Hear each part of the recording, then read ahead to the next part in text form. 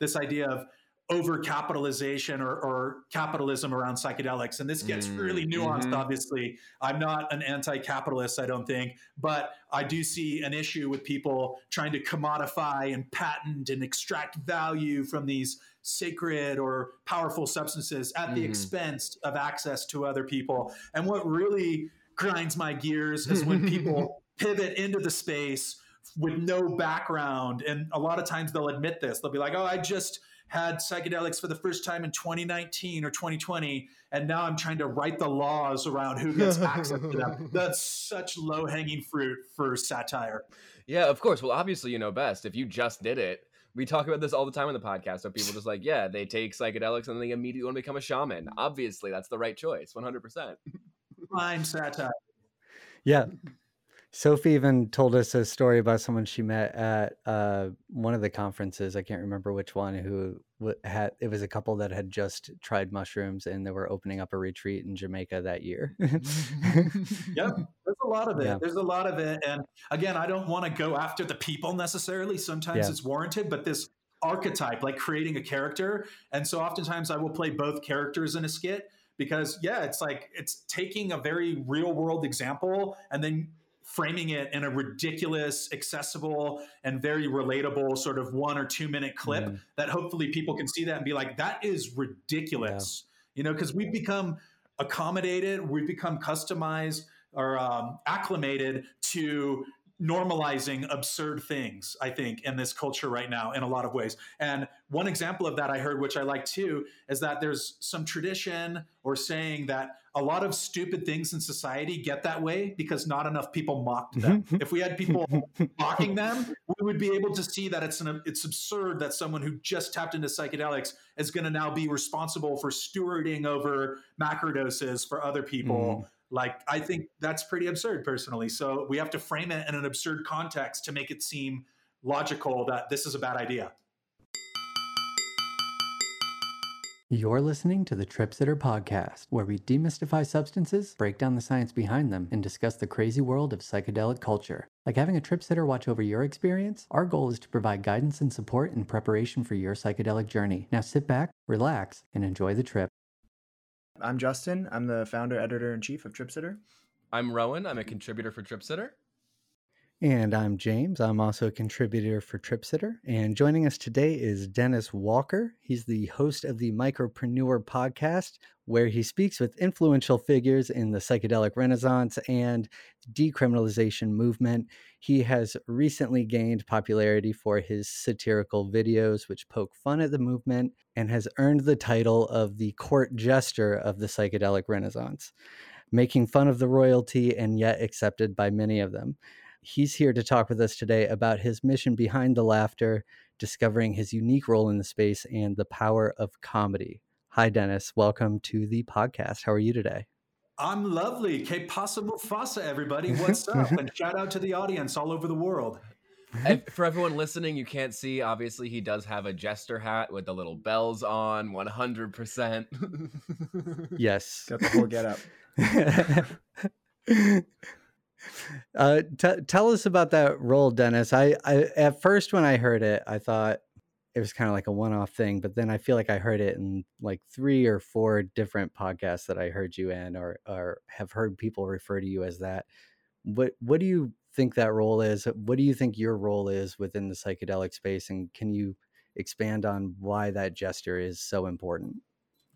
Yeah, so historically, the jester, the trickster, which are potentially different archetypes but have a lot of overlap, have been omnipresent in different societies across human history, be it in North America and native indigenous cultures with the coyote showing up in different morality tales and the Hayoka character, or in the actual Renaissance in Europe, you had the court jester, who's the only one who's allowed to criticize the king without being beheaded. And a lot of this I kind of learned about after the fact, after people started designating me as the court jester of the psychedelic renaissance. And the role of the jester historically essentially is to keep power structures and ego in check. And there's been so many examples of this, including in Africa and different cultures, where there's ritualistic mocking of power structures. And I think that's the value of it. And I think that's also why the royalty themselves notice that, is because if you're in a position of power, how dare anybody criticize you? But actually, that can be really healthy to the powerful themselves, not to get in their own way. So I think that it's multifaceted, and I discovered it accidentally on purpose, as I say. I did the podcast that I still do for over a year, interviewing a lot of corporate executives, CEOs of publicly traded companies, so on and so forth, in the emerging psychedelic space, which I've been a devotee of for many years before the public spotlight arrived here. And then about a year in, I made a satire video poking fun at these foreign-owned retreat centers around the world, of like this, the white-owned, European, North American-owned centers in Iquitos, Peru, and in Tulum, so on and so forth. And that really resonated with a lot of people. And I doubled down on it after that. So that's the short answer of how I came to the position I'm in now. That answers, I guess, kind of the next question a little bit. But the next thing I wanted to ask about that was, do you feel like your messaging has changed along with the time that you've been doing this? Because you've been doing the Micropreneur podcast for a few years now, right? How long has it been going? Yeah, it's coming up on 3 years in January. And I think that I view it as an ever-evolving, open-ended discourse. And it's why I love doing podcasts. I love to have my perspectives meaningfully challenged, and hopefully vice versa with people. And I think that we really need long-form, nuanced dialogue and diplomacy in the world at large right now. We're entering an election year in the US, as many people are familiar with. And the status quo seems to be about polarity, about polar opposites politically, different ends of the spectrum. And I'm interested in exploring nuance and dialogue. And I think that comes into the psychedelic space when we look at the different models and access points.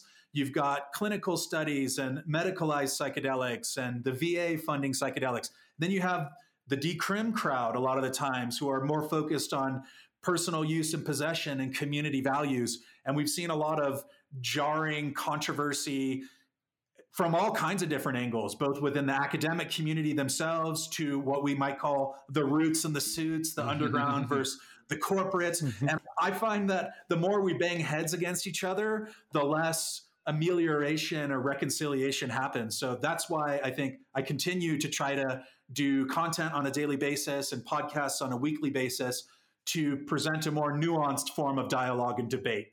James was saying you had like a comic or something coming out. Is that right?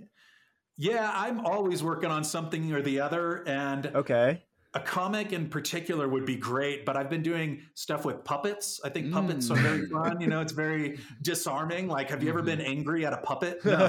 So they're like the perfect little mouthpiece, like Team America, right? Or one of these popular, like the Muppets is another great example. Like, you can inject a lot of valid social commentary into these kind of childlike settings. So I think puppets, and I've noticed a few other organizations and psychedelics coming out with that. Like the Psychedelic Assembly in New York City has just started. They just made a Terrence McKenna puppet. Yeah. It's like, why is there not a Paul Stamets puppet out there? Why is there not a Rick? Actually, I have a Rick Doblin puppet that Maps gave me customized. So, but yes, I'd like to see more of the whimsical, fun, educational element of psychedelics, because I think we've got a lot of the very sober, serious, clinical debate going on right now. So let's make it fun.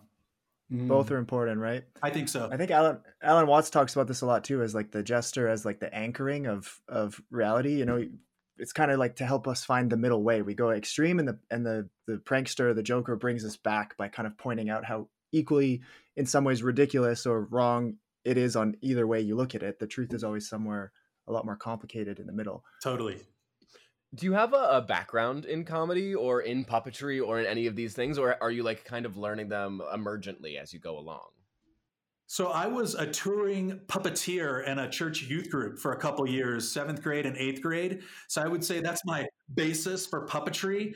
And I've heard Danny McBride, who I'm a big fan of, who does Eastbound and Down, Righteous Gemstones, and a bunch of movies, talk about this, that his mom did puppet shows in church growing up. And they're really just morality tales, is this idea of like a little short 3 to 5 minute skit that tries to make some point about how we might orient our culture. And I think that's what a lot of the role of the trickster does, like historically, that like, again, going back to the Hyoka or the Native American coyote trickster tales, is like they show up to sort of help frame community ethos and values. And I think that's very valuable right now with psychedelics because we don't really have community values necessarily. We have like a lot of different sort of stakeholders all trying to negotiate and be diplomatic and assert their viewpoint as we mainstream psychedelics. So that was the basis, as being in a church puppet group. And then I won class clown in high school, but there was no sort of formal approach there. It was just, I think I've used humor as a coping mechanism for being a fringe character. It's a lot of self-deprecating humor and like being on the fringe of the popular crowd or whatever. Like I was accepted, but I was never the center of attention. I think humor was a way of, I was that typecast as that character of, oh, he's the funny person in the cool crowd. So that's another angle. And then I do have a academic and professional background in media. So that kind of set the basis for the podcast and journalism and multimedia. And it wasn't until a couple years in, or at least a year into doing Mycopreneur, that I realized I should be doubling down on this undertapped niche, which is psychedelic satire. And it's focusing on the emerging psychedelic movement with a satirical lens. And there's not been a ton of people doing it, but it fits really well together. And it seems to, I think it is built for the long run, because we live in an increasingly absurd timeline. A lot of people will validate that. Yeah. So like, who better to unpack that and examine it than an absurdist satirical content creator and viewpoint? Yeah, you mentioned the Psychedelic Assembly, like Sarah Rose Siskind and Shane Moss are doing a lot of stuff out of there, and they're doing a lot of stuff with comedians, comic psychedelic work. So I find that a really interesting connection that you're making there. Yeah. They're awesome. I had a chance to connect with Shane in Miami recently, and he actually came out to the comedy show I did there. And I've been on a panel with Sarah Rose Siskind, so I'm familiar with them. And they're definitely setting the tone, I think, on a global standard for doing psychedelic comedy. And Adam Strauss, as you mentioned, and there's quite a few other up-and-coming worthy people doing it and doing it very well. And I would hope to eventually have some kind of infrastructure in place, be it like a sacred clown school or something that can help people develop this viewpoint. Because honestly, it's so healthy too, because there's just so much difficult, bad, trying news coming out from all angles that like you kind of have to develop a sense of humor if you're going to survive this upcoming whatever's coming, because it's pretty depressing. So like if you can develop a sense of humor, I think it's a safeguard against a lot of the challenges that are coming out. Absolutely. Quick question. Were you Assemblies of God? No, I was some non-denominational Christian church. But I've only ever heard of the puppeteering at the Assemblies of. I had a friend who was Assemblies of God who did puppeteering when he was in high school too. We're all traumatized by the organized religion. We all have religious trauma. So when you're developing your satirical pieces for comedy, how do you, because a big conversation, obviously in the comedy world right now, I come from a stand-up comedy background, is like choosing your targets, punching up, making sure that when you're working in this comedic space, that you're doing it so constructively and not to tear people down. What does your approach to that look like when you're making your targets, quote unquote, about who you're going to joke about? I love this question so much, Rowan. And a big part of it, as you mentioned, is punching up, I think is so important. Punching up being that you're going after power structures and well-funded, well-respected people and groups. And that's different than like if I want to try to criticize and pick apart, a marginalized community or whatever. That doesn't really work. So, and there's no need for it, frankly. So I think punching up is huge. And then my friend Adam from Healing from Healing, a great Instagram page, if people are familiar, he uses this phrase, which is hard on systems, soft on people. And I try to do that where, okay, I'll make fun of Christian Angermeyer. Dude's a multi-billionaire, biotech executive. Like, I think he's fair game. But more so, I'm interested in critiquing power structures and systems. And I think there's something really interesting. You just mentioned like mocking archetypes and not mocking people, like bringing the archetypes in. It's a very like Jungian idea, but also you're talking about the trickster. You're talking about like the gesture, you're bringing in these really archetypical ideas and grounding them in reality, so that way you can have this fractal experience, to use psychedelic language. I think that's a really, really powerful way of approaching it. Thank you. Yeah.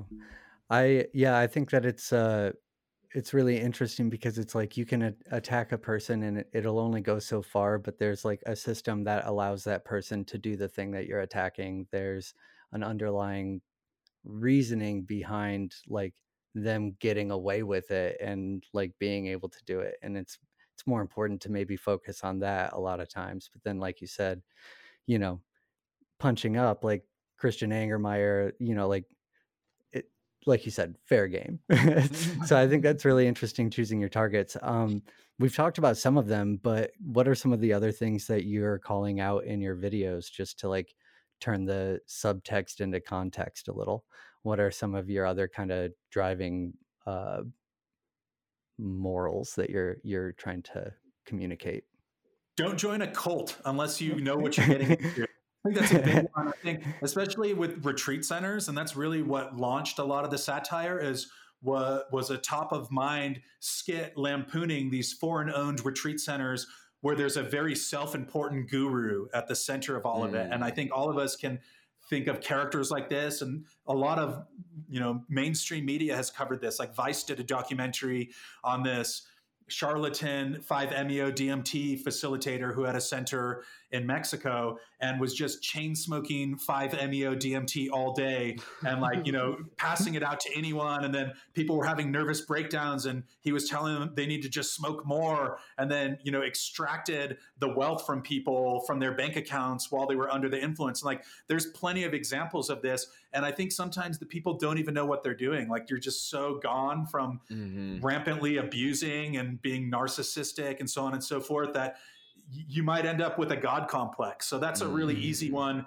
to attack as well. And a number of people in the psychedelic space now, and myself included, have gone to a retreat center years ago in the Amazon that positioned itself as this really established, safe retreat center. And then a few years later, it comes out that the head honcho there was raping people. And there was no publicity about this. Nobody seemed to know it. And unfortunately, that seems to be something that happens in clandestine, sort of off the radar places. And there's lots of examples. And again, I'm not interested in shaming or name dropping necessarily. If it was an imminent danger, I would say something, but that individual is deceased and has been for a decade. But it's like these cult leaders, essentially, where psychedelics have a sense of being very attractive to vulnerable populations because they can be marketed as this magic bullet, and they often are, that, like, you're sitting there in your home in New York or LA or whatever, and I'm here and I've figured it out and I'm happy and I'm healthy and yada yada, so come to my program or retreat and we're going to fix you. And I think that unfortunately this messaging has caught on with a lot of people, and it's endless. There's been a lot of examples of that. So, and this is something that right now there are a few journalists covering it, and it's increasingly come to light. So that's a big one, is like cult dynamics, self-important shamanic gurus who have the answer and you need to abide by their protocol. Another example is like there's retreat centers in Jamaica that will give a discount to you if you book a second journey there while you're still at the first journey. So essentially you have people going through macrodose mushroom experiences, having this beautiful healing experience, and then they're being incentivized to return. And I question the dynamics of that. It's like, couldn't you like wait a little bit, you know, maybe after 6 weeks or 2 months before selling the retreat package again? That's a big one. Mail a flyer. Mail a flyer. Mail a flyer to them. Yeah. No, but how are they going to get the correct effects if they don't immediately jump into the next trip? Come on. Obviously. It's true.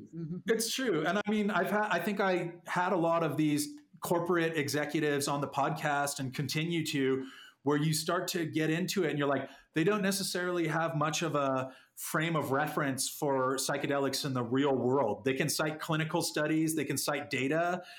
They've got money, they've got investors, and they've got a good marketing and PR team, which is how some of them ended up on the podcast. But I'd say that I think the real world component, how people actually use these, how they actually impact your life after the fact, is oftentimes overlooked when you talk about more capitalist system for psychedelics, which all of us are trying to find the sweet spot, or many of us are, for that right now.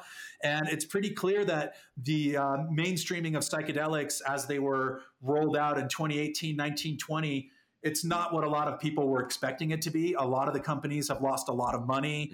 A lot of people have gone to the underground, for better or worse. And now we're sort of in a period in 2024 over the next few years where we're going to see more of a separation of the wheat from the chaff. Like the hype bubble burst. You know, it's tough to come by funding right now. So if you're bootstrapping, like a lot of us broke psychonauts have for years, you're probably in a more advantageous position than the company that has $100 million to burn through over the next 3 years. You've been talking a lot about the power of holding people accountable through comedy. I think something that's very interesting, though, on the other side is like a court jester never brought down a king. A court jester never dismantled a system and like reimagined it. There, like you were saying, there are people doing legitimate harm to others, and like making fun of these people and kind of like taking the piss out of these people is very valuable and very important, but does it in any way defang them and make them seem to like make them unable to keep doing this harm because, oh, they're just someone we can mock that isn't an actual threat? How do you balance that? Oh, I've had this question before and I like it a lot. I think that to a person with a hammer, everything looks like a nail. So like if there's a Raytheon executive who's interested in MDMA for operability of active duty military and I mock him, it's not going to go very far. But there's a lot of people on the fence one way or another who are trying to make up their minds about how they want to show up.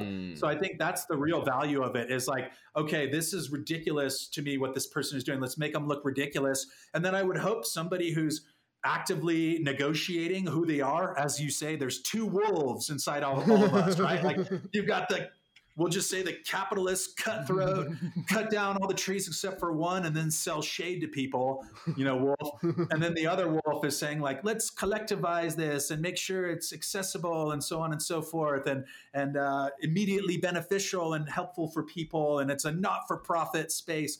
And I'd like to think that satire can help people navigate and reconcile between those two wolves and hopefully come to a center ground, a compromise. I think at the end of the day that there's going to have to be compromise, and that too many people on one side or the other of this ideological divide, whatever it be, politically or with psychedelics, they're unwilling to give up any ground. But I think that the answers we're going to see moving forward, hopefully, are you give up a little ground on your side, they give up some ground, and then we build something a little bit more in the middle. And that's sort of where I'm at right now. But again, I'm always open to having my perspective challenged. You're sort of adding fidelity to the global opinion on psychedelics, kind of like, people get in, they trying to contour it a little bit. I think people get in there and they look around and they don't know what to think. They look, if everyone else is just kind of following the same thing, but then you've got like people like you out there and they're like, well, no, that's ridiculous. That's pretty ridiculous. And you're like, I guess it is kind of, and it kind of adds depth to the whole thing, because there is a lot of ridiculousness on all sides of this. Yeah. No, I mean, I'll say that when I first got into psychedelics, I don't think I ever came across any content that like actually raised a legitimate concern at all about psychedelics. And so I do think that is a really critical role to play, because there are a lot of people who the first thing that they do when they take a psychedelic is they want to find out everything that they can about it, and they start searching and finding all these videos. And now I would say even back then there weren't a whole lot of like Vice articles that talked about the like clinical problems or anything like that. And so I think that's a really good point. That's super, super interesting. You mentioned that you still have on some of those corporate executives that you're poking fun at occasionally. How do you handle those interviews? Are there ways that you try to kind of hold them accountable within those interview processes as well? Yeah, one comes to mind very recently, and I feel that it's an instrument of diplomacy. So right now, especially when so many connections between different ideological camps are frayed and fraying and people are siloing off, I think it's in the best interest of everyone to try to have a more diplomatic conversation. So I kind of consider the podcast and the skits that I do to be separate entities.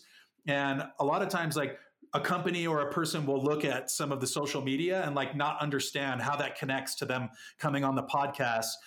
because it's designed to be over the top. It's designed to be attention grabbing and so on and so forth, and very nuanced. But I do try to go into their wheelhouse and ask them questions, very pertinent questions about how their background and experience extends to psychedelics, essentially. And a lot of times, like, they'll become their own worst enemy, because I have a background working and studying in political sciences in a lot of ways and producing campaigns. So I can speak the language that some of them are dropping when they're talking about study design and data. But then what I also have is a robust experience of personal, non-clinical psychedelic use going back almost 2 decades at this point. And I just noticed that's been a missing component from a lot of this medicalization that's happening. As of course there are a lot of people, like Rick Doblin was tripping balls back in the 60s and 70s, right? And like has talked about that lots, Amanda Fielding. But then there's also a lot of these more corporate figures who definitely have, very by their own admissions, very, very little personal or practical experience. And there's this idea that somehow that doesn't matter. Like, oh, just to, to be a psychedelic scientist or a psychedelic business person, you don't need personal experience. But I'm an advocate of putting psychonauts on your board. I think that so many psychedelic companies, if you just put like one token psychonaut on your board, it would make it a better company. And I've actually been approached about that. And I don't know at what level that is. I haven't signed anything, but I just think there's value to it. I think there's this idea of like the tripper or the person who uses psychedelics outside of a clinical therapeutic context, their experience doesn't count. And I often feel that way at some of these more medical conferences or on X, on Twitter. Oh, it's a cesspool of hubris of people. I know better than you and I know more than you. Now, of course, there's a lot of great clinicians and academics, and this is not a blanket statement, but I do think that there's a disproportional relationship between some of these larger companies, that have gone bust or are plowing through tens of millions of dollars because they don't have a psychedelic ethos. They're trying to run a psychedelic company without really understanding the psychedelic experience. Not to say that I do, but I know what I don't know.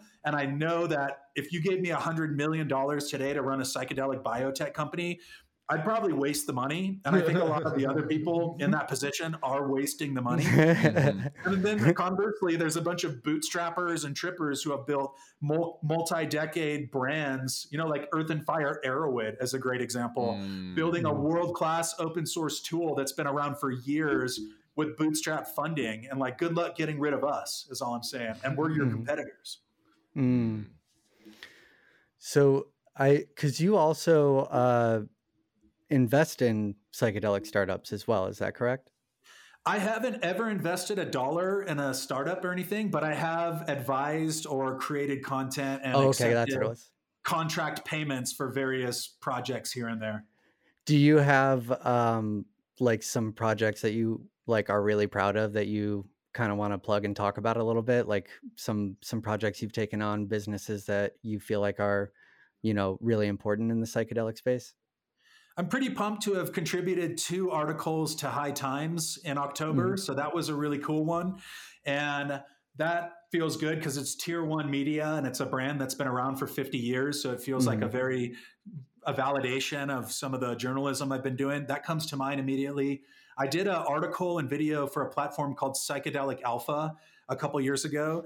And I'm very proud of that one because they're a very clinical psychedelic sector and investment focused publication. And they asked me to satirize them. And I went in and it was fun. They liked it. I felt that it was an opportunity to express my viewpoints for the audience that I'm oftentimes trying to satirize and critique. And then a number of people reached out to me, including representatives of MAPS and various other companies that are more on the clinical side.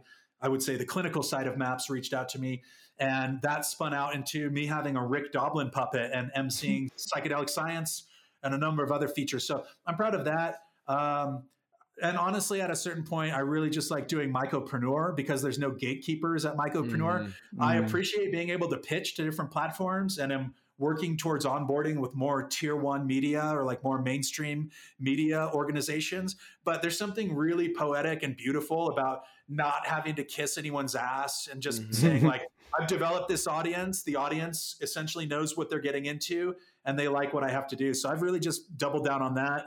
Those all come to mind. And then really pumped about a couple of the opportunities I've had in Europe over the last year and this year as well, which is another thing I'm trying to do, is kind of bridge this global psychedelic community. You look at the medical corporate side of psychedelics, it's literally 100% focused on US, Canada, Europe, Israel, Australia, maybe one or two outliers.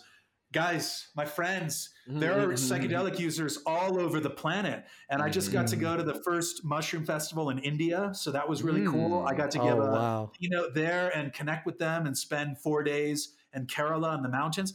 And as you would imagine, they're globally savvy people. They all, India uses English to communicate primarily because there's 32 different languages, at least, within the subcontinent. And yet somehow this 1.5 billion person continent, who has many very globally savvy, intellectual, psychedelically attuned people, is completely left out of this conversation. The same could be said about Brazil, about different parts of Asia, so on and so forth. So that's another one of the contributions. And I'm very proud to have made inroads into these different organizations in Mexico, in Brazil, and India, so on.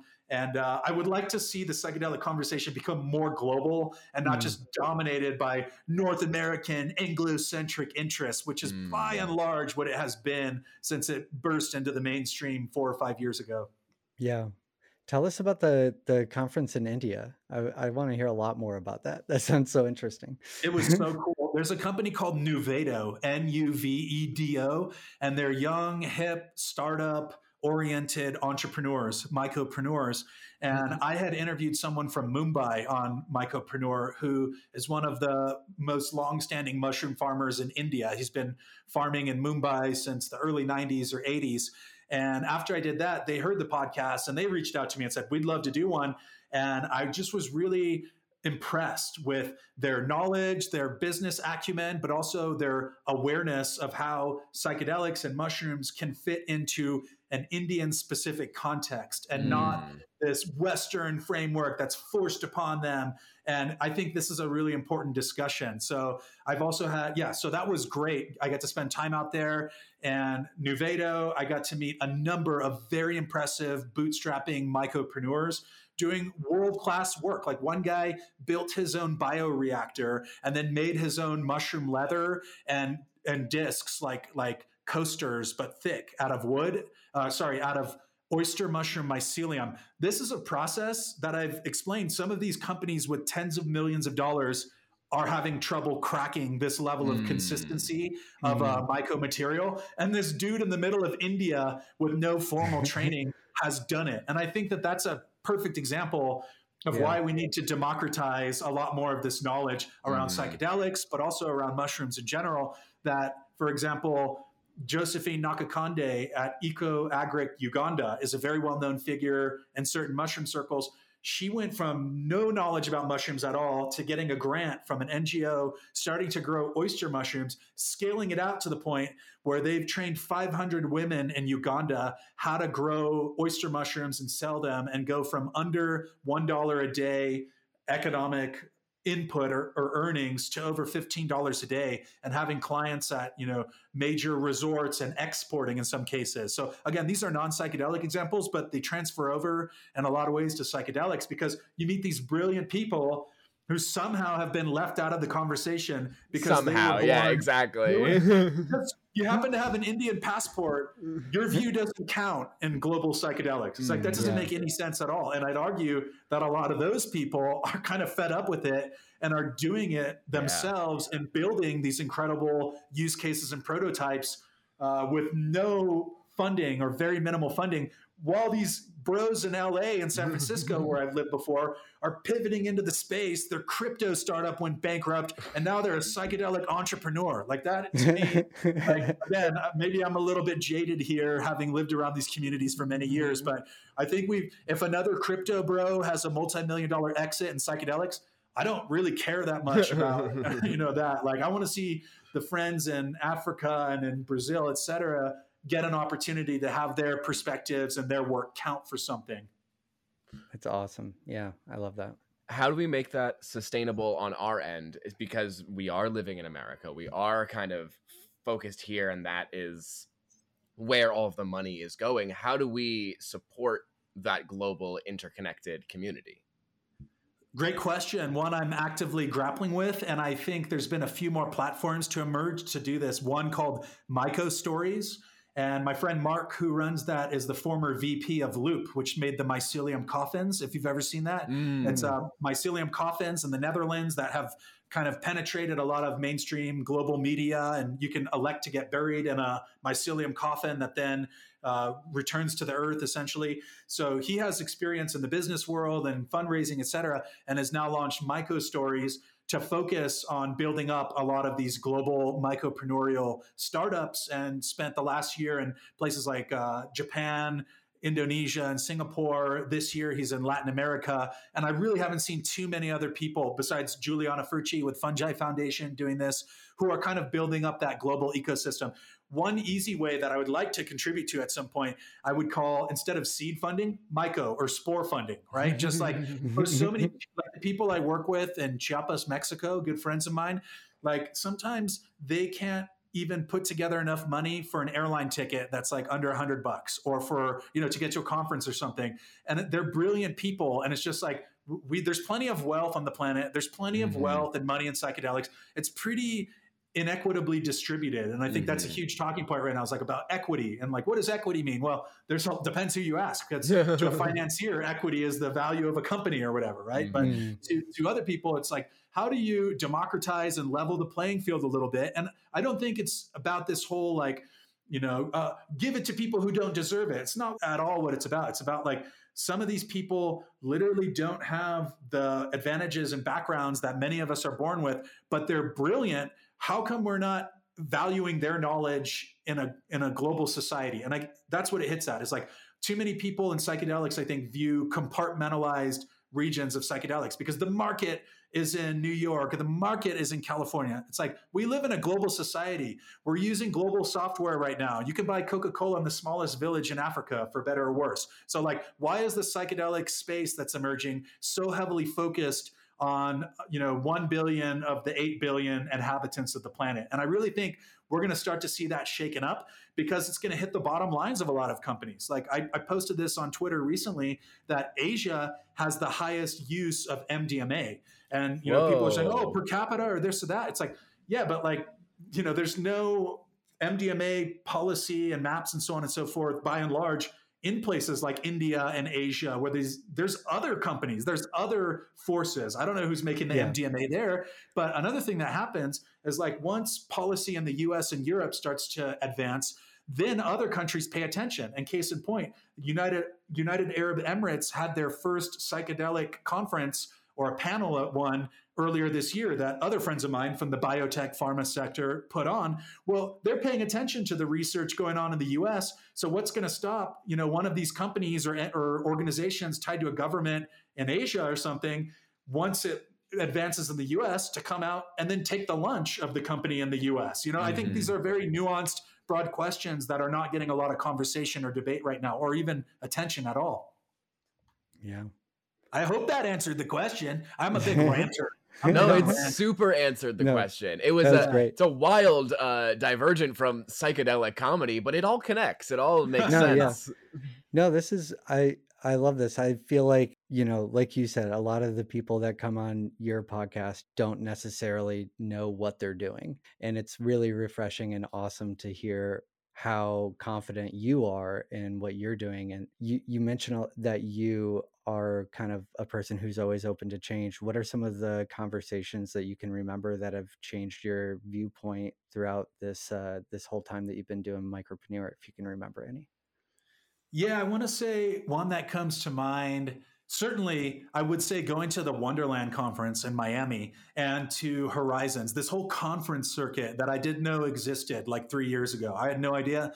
And then I got invited to Horizons with the press pass because of an article I wrote for one of the more medical, investment focused publications. And that's when I started to really hear the viewpoints and perspectives of a lot of the suits, a lot of the investors, a lot of the VCs.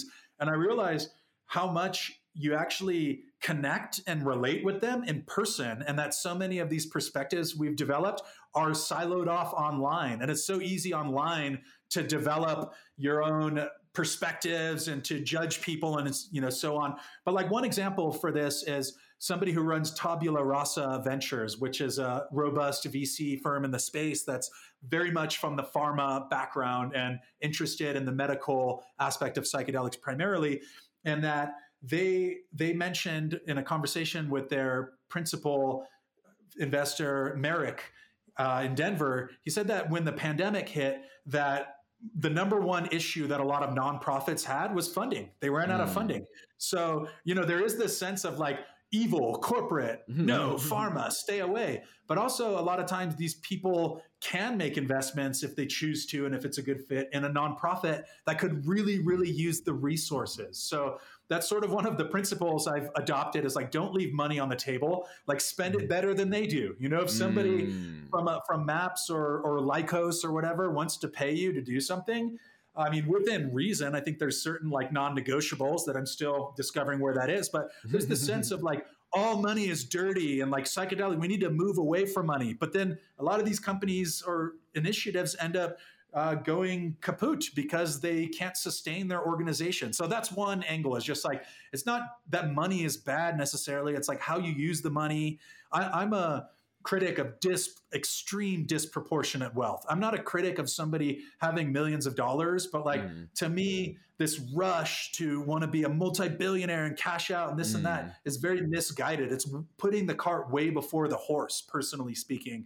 There's so many other, things to pay attention to. So like when cannabis dispensaries operate like Apple stores, time to start letting a lot of people out of jail, right? That's like a trope I've seen, right? You've got people who are being incarcerated on draconian drug sentences while other people are waltzing in and cashing out, and taking stock options. And I think that we need to expand this thinking globally because we have uncoordinated, clunky drug policy globally. Like, the fact that I can buy one magic mushroom, the Amanita muscaria, completely legally, but psilocybin is completely illegal in most cases. This is very disjointed and it doesn't make sense in the 21st century. And a lot of people exploit these loopholes. So I can go buy as many Amanita gummies as I want and eat them. I can do telehealth ketamine and do one Skype call and then have 100 ketamine lozenges delivered to my doorstep. Now, I don't know necessarily the best model, but I know that there's room for critique and hopefully iteration upon the current models that are out there. Yeah, I think that's really interesting, like what you said just now about using the money better than they will. We still exist under these systems. We still exist under the structures that we are, and we can imagine new ones and we can work towards new ones. But if the only people with power and the only people utilizing their voice and a platform are the people who are going to do harm, it doesn't make sense to just allow that to happen unimpeded. 100%. I'm deeply fascinated about this idea of like this global community, especially within the context of comedy, because comedy is such a culturally specific medium. How do you think that, especially like also journalism, there is different cultural sensitivities and cultural approaches to these various mediums. Do you think that does bridge gaps, or that can be difficult to do? 100%. And I grew up hosting exchange students. I think it's prepared me for the global world we live in. And so many times, going back to first grade, when a girl from Brazil came to live with the family, they don't speak very good English when they come. They probably had some classes, but a lot of times there's a communication barrier. So I realized that humor and verbal communication, the sort of dancing monkey, I call it, that translates across cultures. And then having had the good fortune to travel later in life all over the world, I've noticed that being omnipresent across different cultures, that there's usually somebody in a room who's very funny, and that you don't have to even speak their language to be able to connect with them, And this translates really well over to psychedelics and to drugs, right? Like there's a lot of inherently absurd things about smoking weed or eating mushrooms or doing MDMA, where you kind of reach this point of nonverbal communication a lot of the times, where like maybe you can't stop laughing about something and then you try to describe it. And even if you're speaking to another English speaker, it doesn't make sense what you're trying to tell them. Like it's completely like, I think a lot of people have had that experience. They're like, I've got this thought in my head, but I just can't really articulate it. And it's really funny for some reason. And it feels really important right now for some reason. But I think that extends very well over to cross-cultural communications. And again, like not just in India, but I got to go to Hungary this year to a festival called Ozora. I had never heard of it. I was invited to go give a keynote and MC a stage in this random 30,000 person festival in the countryside outside of Budapest. And there were a bunch of people who didn't speak English. And I found that sort of dancing, laughing, having a good time, this communicates across cultures, and so do psychedelics. So I think that they fit really, really well together. And again, I'm doubling down on the absurdist satire because I feel like our timeline, our moment in time has gotten so absurd right now that it's like really hard to explain what's happening. You know, like if you tried to explain to someone from like 1996 what's happening right now, it'd be almost impossible in a lot of ways. And I think that that's the case with psychedelics. What are your comedic influences? Who has influenced your voice and how you approach talking about these topics in this way? Y'all are so good. Y'all are dialed in right now. Yes. I think I really resonate with the inappropriate, over-the-top, subversive satirists and comics. And I'm reading a book right now. The title is actually escaping me, but essentially arguing that a lot of subversive movements in history end up becoming the mainstream. You know, like when they come out at a certain time, they're too shocking, like Elvis or the Beatles, you know, or Bob Dylan breaking away from folk music and doing rock and roll. It's an affront to the establishment. And then a couple generations later, they are the establishment. So I think there's a lot of that happening. And the immediate ones that come to mind is South Park. I just, growing up with The Simpsons first, I love The Simpsons, and they set the tone for a lot of this critique in American popular culture. But then South Park took it totally over the top and was totally inappropriate, totally offensive, but it resonated with a lot of people, and it made a lot of good points. And there's a lot of stupid South Park episodes, but there's also a lot of really intelligent, really well-crafted ones. So Trey Parker and Matt Stone come to mind. And by the same ethos, Danny McBride and Jody Hill, they're currently my favorite content creators.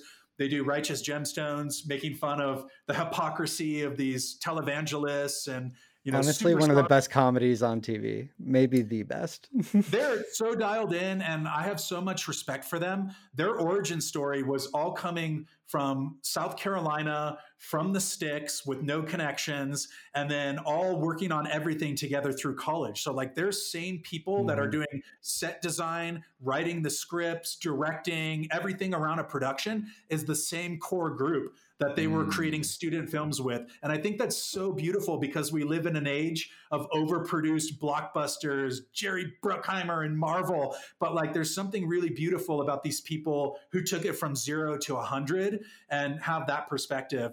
And so, yeah, those guys are huge inspirations to me. I love Sacha Baron Cohen, Borat, I think, brilliant. Just brilliant. Ali G before Borat, if you're familiar. Absolutely. Who is America? Brilliant. And again, not always politically correct, but I think if they're punching up, it's largely okay or necessary at least to do that. So they come to mind. A whole bunch of other ones. I love Mike Judge. I don't think he's ever missed. Beavis and Butthead, King of the Hill, Idiocracy, Silicon Valley, plenty of other works that they've done. Idiocracy, really just a documentary at this point. Yeah, he's another one that made a life for himself too. He was working as like I can't remember, some kind of desk job and just making animations on the side. And someone just wound up really loving his like crude animation style.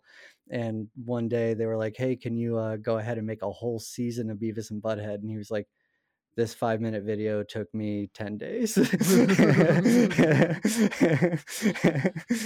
that's when you start to build a team, hopefully. Well, this kind of gets me on a ranty subject a little bit, but one of the things I've noticed with psychedelic media in specific that I've tried to critique and satirize and call out is people who buy their way into the space. There's a lot of trying to buy your way into stuff. And to me, that's very non-psychedelic. Psychedelic is that you're resourceful, you're creative, you bootstrap. What's not psychedelic is plowing hundreds of thousands of dollars into trying to get the most clicks. And I think that's where this whole like socio-political landscape we live in maps itself onto the mainstreaming of psychedelics, is that people are coming from other corporate backgrounds or whatever, thinking they could do the same thing they did when they were at their advertising agency, or the same thing they did when they were part of fucking up the cannabis industry, and map that onto psychedelics. And I really question that because, again, like there's so many valid, deserving people who are doing it without, the flashing lights and song and dance and 500,000 investment that they took on, and,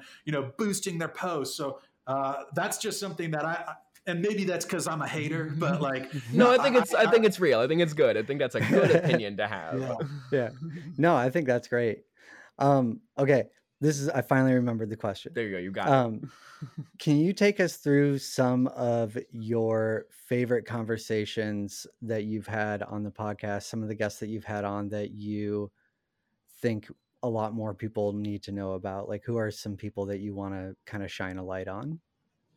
Yeah, at the expense of upsetting many people who wish I would drop their names right now. Yeah, and everyone else, just for the record, anyone else who's listening to this that was on the Micropreneur podcast, if you're not mentioned, that's pretty much Dennis giving you the middle finger. So, but you can come on this podcast and then state your case. So yeah, come on here, and we'll let you just rant about Dennis. Yeah, I would love that. Yeah, so if you come to mind, Josephine Nakakonde, I think, is everything that I want people to know about. And that's the woman in Uganda who went from nothing to building this really robust and influential operation. And it incorporates so much more than just mushrooms. And it's not even psychedelic affiliated at all. It's about how mushrooms can help solve problems and function in an actual community that needs them, an abjectly impoverished community. So Josephine Nakakonde from Eco Agric Uganda. And she's very well known. If you were to just look through Micropreneur episodes, you'd find it. Going back, I got to have her back on. That comes to mind. I think that Travis Tyler Fluke in Denver, we just did an episode, and he's a really interesting model for how psychedelics could be rolled out right now, and that he was very instrumental in decriminalization in Denver. And they do grow, gather, gift events right now with the Denver Mushroom Cooperative, but also very responsibly in the sense that they know you can't just give out mushrooms to a bunch of people and think that's going to be the best path forward. It's also about creating this community atmosphere, a mutual aid focused container, right? Where you're thinking about, oh yeah, let's also run an educational seminar around these about harm reduction. Let's also teach people how to grow them, right? Let's also have aftercare, trip sitters available. So Travis Tyler Fluke and Denver Mushroom Cooperative, James Davis from Bay Staters. That dude is sharp. He has a background as a political lobbyist, was instrumental in rolling out the first universal basic income in the world in Taiwan, of all places.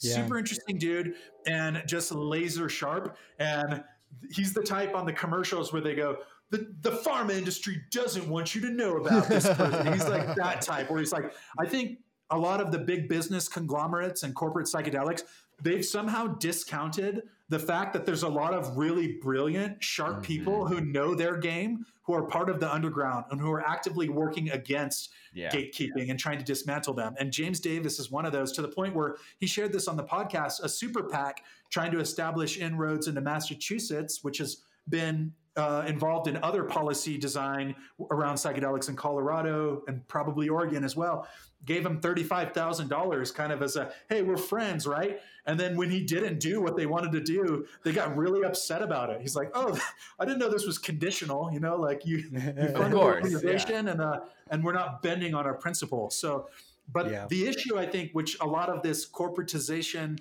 or biotech, whatever you want to call it, psychedelic sector is running up against is this idea that the hubris, they think they're the smartest in the room. They think, just because they have money means that they have the best strategy. That's not always true. What happens when you have 4,000 passionate volunteers, many of whom are highly educated, who are actively working to dismantle the barriers that the corporate profiteers are putting in place? Like, I don't think anybody's prepared for that. So then they try to buy you off. And I've often said, I'm for sale, but it's not 35,000. You got to 10X or 20X that number. Yeah. No, I love that. That's actually a really funny connection, because early on in my journey, I tried to start like a Decriminalize Tennessee like Instagram page or whatever.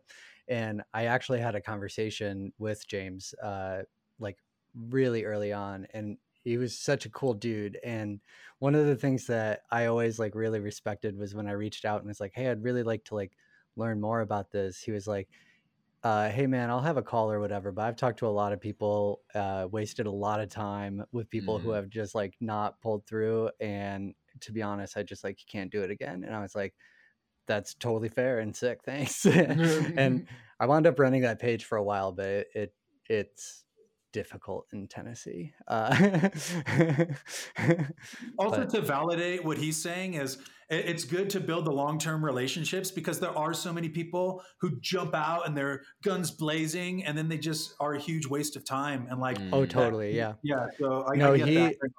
he was like, I mean, he talked to me on the phone for like an hour, and some of the things that he was talking about, how they had accomplished, was so impressive. The Bay Staters, like, really impressive group. And my partner is from Cape Cod, and so I like always kind of hear like the news stories about all the different cities in Massachusetts decriminalizing, and it's always the Bay Staters behind it. And so they're making some real moves. That was really cool that you got to talk to them, and big respect to James Davis for sure.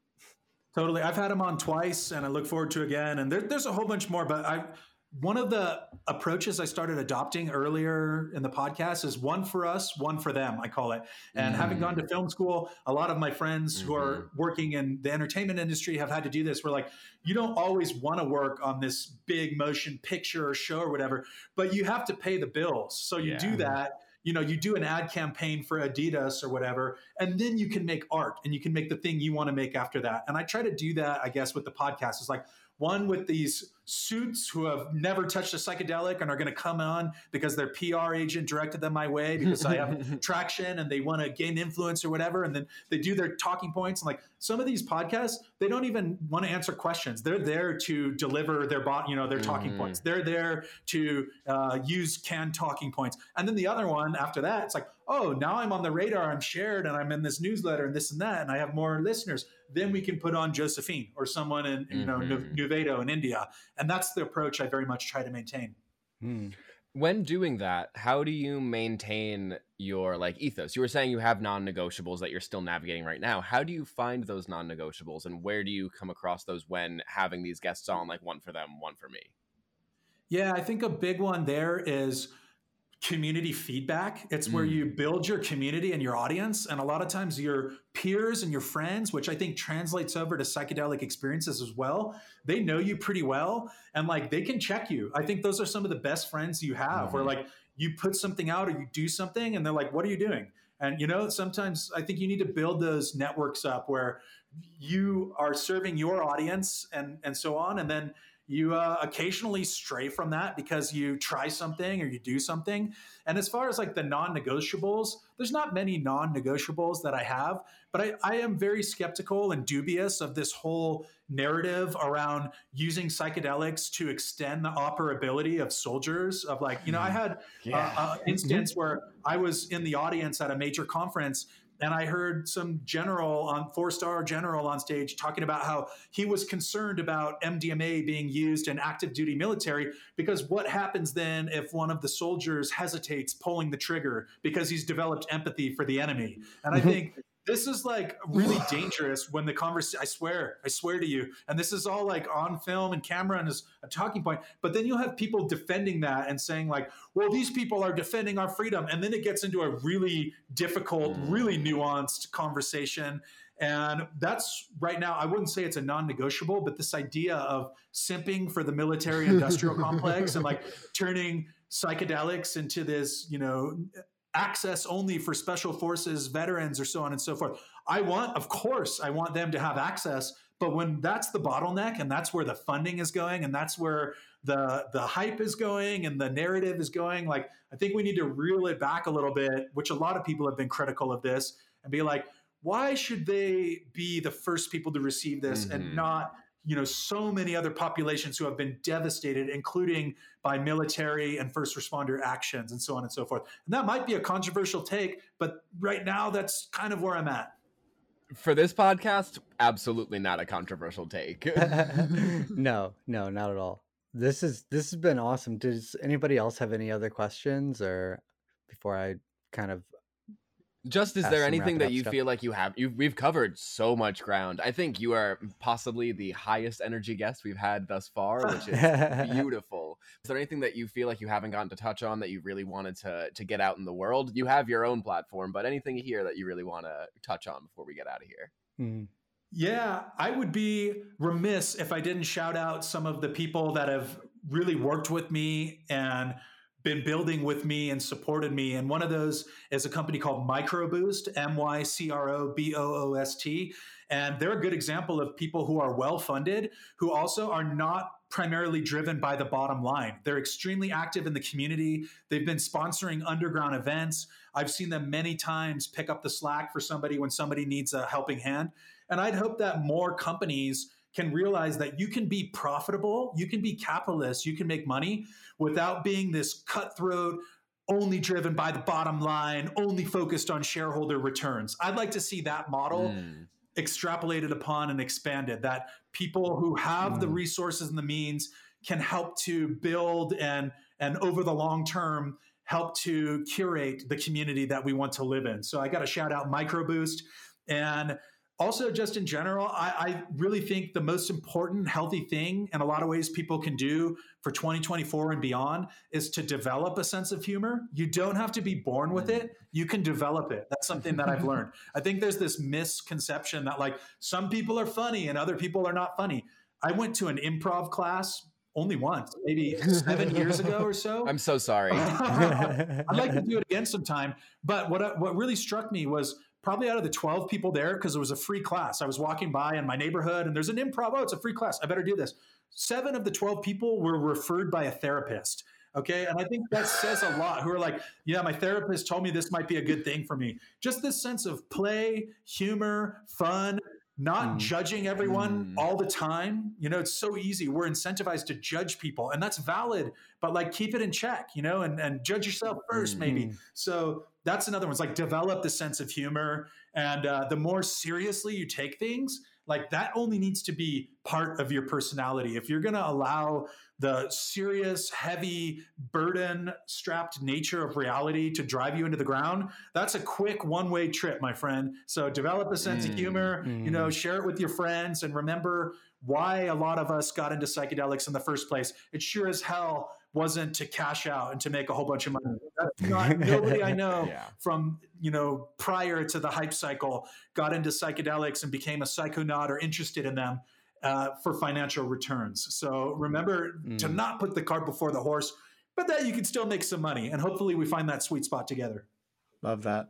That was great. Yeah. Where can people find you? And more importantly, where can people support you? Totally. So I should touch on this briefly. There's going to be some more coming out about it, but I was recently deplatformed on Instagram, which was kind of my main account.